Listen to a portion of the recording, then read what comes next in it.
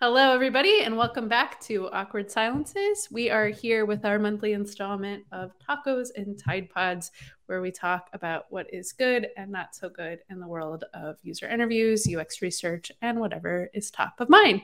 Roberta is here and JH is here. Hi, guys. Hey, how's it going? It's going good. Roberta's getting married this weekend. I am. Very exciting. Did I steal your taco, or that's just... That is my taco. Okay, yeah. all right. Well, let's dig in. Yeah, okay. Yeah. Yeah, you want to start, Roberta? So tell us about you're getting married. That's very exciting. I am. Yeah, I'm getting married on Saturday and been reflecting a lot. The first half of the year for me has been a lot of operations work. And for this, it's been wedding ops. So I planned a whole damn wedding. Like, oh my gosh, that's huge. It's a lot of work, right? Yeah, it is a lot. It is a lot of work. Yeah. But research ops is like strangely more difficult because there's more people involved. It's just very different.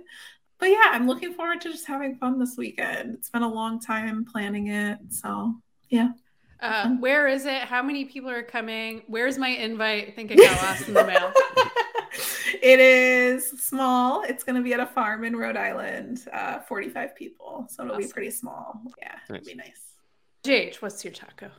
My taco. I read something the other day that aligns a lot with something I think about work, which is, keeping the small stuff so that you actually have some space for the bigger stuff. And it reminded me a lot of Shreyas Dashi on Twitter, like a favorite product follow.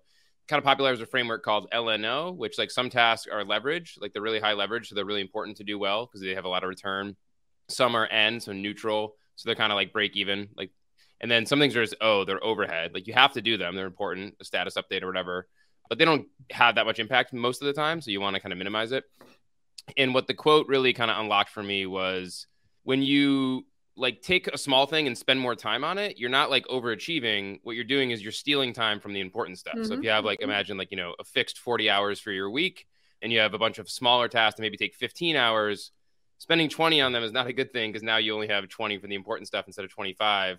Whereas if you could get it, those small things only take 10 hours instead of 15. Now you have 30 hours for the bigger stuff, right? And so just something I've thought a lot about with my team. We talk about a lot and just had a couple different things from Twitter and some books I've been reading kind of like touch on the same topic in different ways, which is always fun. And so that's been top of mind. So don't spend too much time on not important stuff.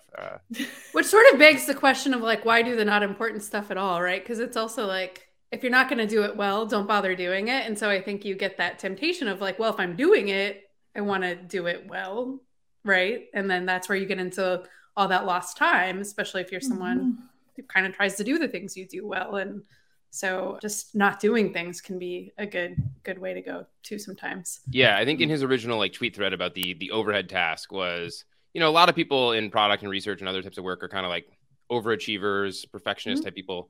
He's like, so if on those ones you force yourself to do a quote unquote like bad job, he's like, You're still not going to do a bad job. Like your baseline is still going to be pretty good, but you can kind of try to break yourself out of the mental stuff. Right. But I agree. If you can just cut stuff, if you have a meeting that you don't need anymore, get rid of it is better than trying to breeze through it. Right. So. Right. And what's a neutral? That sounds like.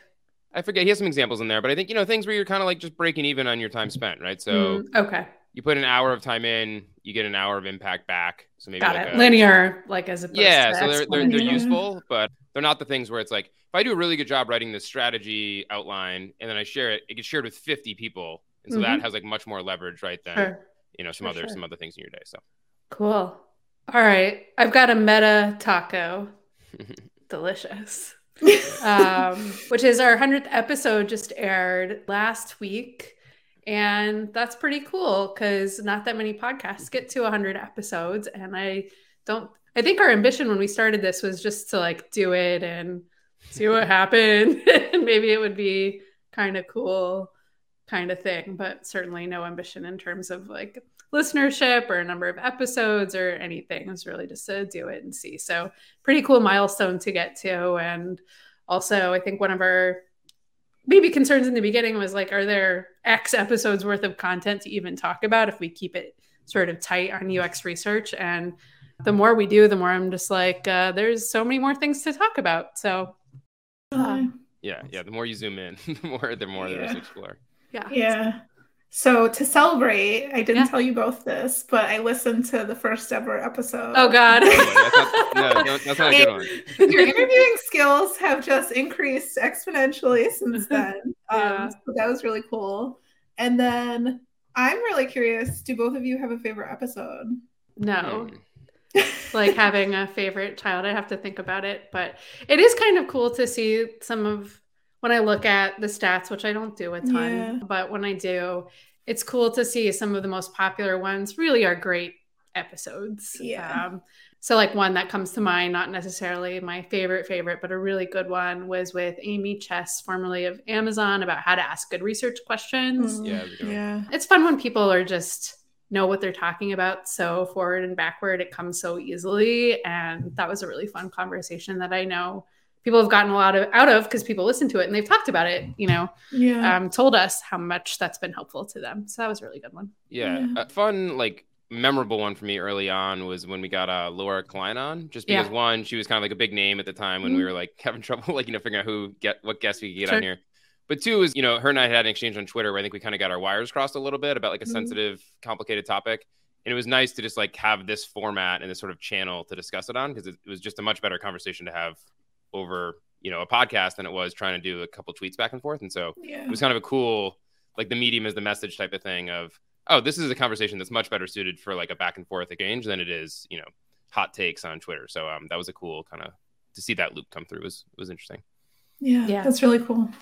Yeah, definitely. We should do more of that. Get more of folks who disagree with in public on Twitter and get them on. Yeah. We haven't done that in a while. It's good stuff. All right. So that's the taco portion. Who would like to kick off with a Tide Pod? I can go. Well, one of the other tacos was that we got to meet as the leadership team in Nashville. And as one of our teammates described it, it was lawlessness. Had a lot of fun, but did get COVID from the retreat. So that was pretty tough. Still recovering. It's still there. It's still out there, people. So be safe. Yeah. Well, I'll just jump onto that because this is also my Tide Pod. I guess we could coordinate ahead of time, but why? Gotta keep it fresh. So I too got COVID. So I don't think you did, JH, but 2 of 3. I did not. I made it this far without getting it though. And, my thinking was sort of adults making informed decisions, and we're all getting this thing eventually. So COVID is the enemy, not getting together with your coworkers. And grateful for vaccines. That's a taco on my Tide Pod. I've been much sicker before. So just kind of dealing with not tasting or smelling so good, but I hear it's going to come back. And getting COVID's not great, but could be a whole lot worse, obviously. So ready for this thing to go away, though. Jeez, aren't we all tired of it? Yeah.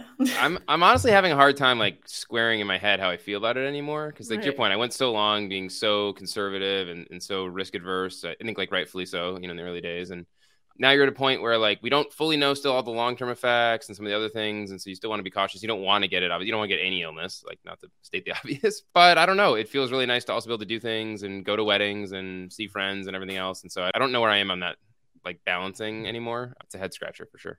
And it's hard. You see people who have just like been very conservative up until today and with no end in sight. And I think the calculus on giving up so much of your life for an indefinite period of time. Obviously, everyone has to make their own decisions. But for me, it's worth it to go out and live a little bit. So yeah. Now you get to have your favorite cilantro as well. That's right. I hate cilantro. If anyone, that's my forever Tide Pod. And I don't hate it right now because nothing tastes like anything. So cool. My Tide Pod was around, I saw 2 things this week that made me think of this. Is around like the just super generic formulaic stuff that's kind of happening more and more on LinkedIn, especially in research and product and design. Yeah, this is so funny. There's 2. One was, I forget if it was John Cutler or Dave Gerhardt, but whoever it was, sorry if I misattributed it. Basically went through and grabbed a bunch of popular LinkedIn posts and just made all the characters X's. So you could just see the shape of it. And like all of like the line breaks and like the length of sentences were all so similar, like across the couple they posted. And then there's another like AI fake post generator thing for LinkedIn that's really good. You give it like a prompt, like I brushed my teeth this morning, and it spins this whole tale about like how that is so impactful to business or whatever. And I don't know. I just like, I think it's cool that people are there sharing stories and using it as a platform because it's obviously like a rich network and all that. But There's a different quote I heard recently. There's something about like the best authenticity is about like being authentic about your inauthenticity. Right, I'm getting, right. but like own some of the messiness or own some of the, missteps. I think especially now with, kind of a downturn and some softness in the economy, people are probably going to have to be a little bit scrappier, cut some corners, not be able to do everything like by the book because you're doing more with less or trying to keep the business afloat in some difficult times. And like, to then just come on and always put this shtick on like how you present it and everything is just a little, I don't know, it's wearing me thin. To be fair to everyone who does it, like I'm sure it works. Like I'm sure you get numbers. The first couple of times I've ever gotten like traction on Twitter, like I very much copied like a thread format and then it worked. And I was like, oh, I see why people do this, but like I didn't like doing it. So it's a tricky one. Yeah, I think if working the algorithm feels maybe not authentic, but like good to you, like go for it. But yeah, if it's a soulless, that'll come through eventually. The algorithm will change and you'll be stuck with your line breaks. I did one of those auto generators. I think it was like you're supposed to put in like a struggle you've gone through and then like the happy result at the end or something like that. And so I used COVID for the struggle.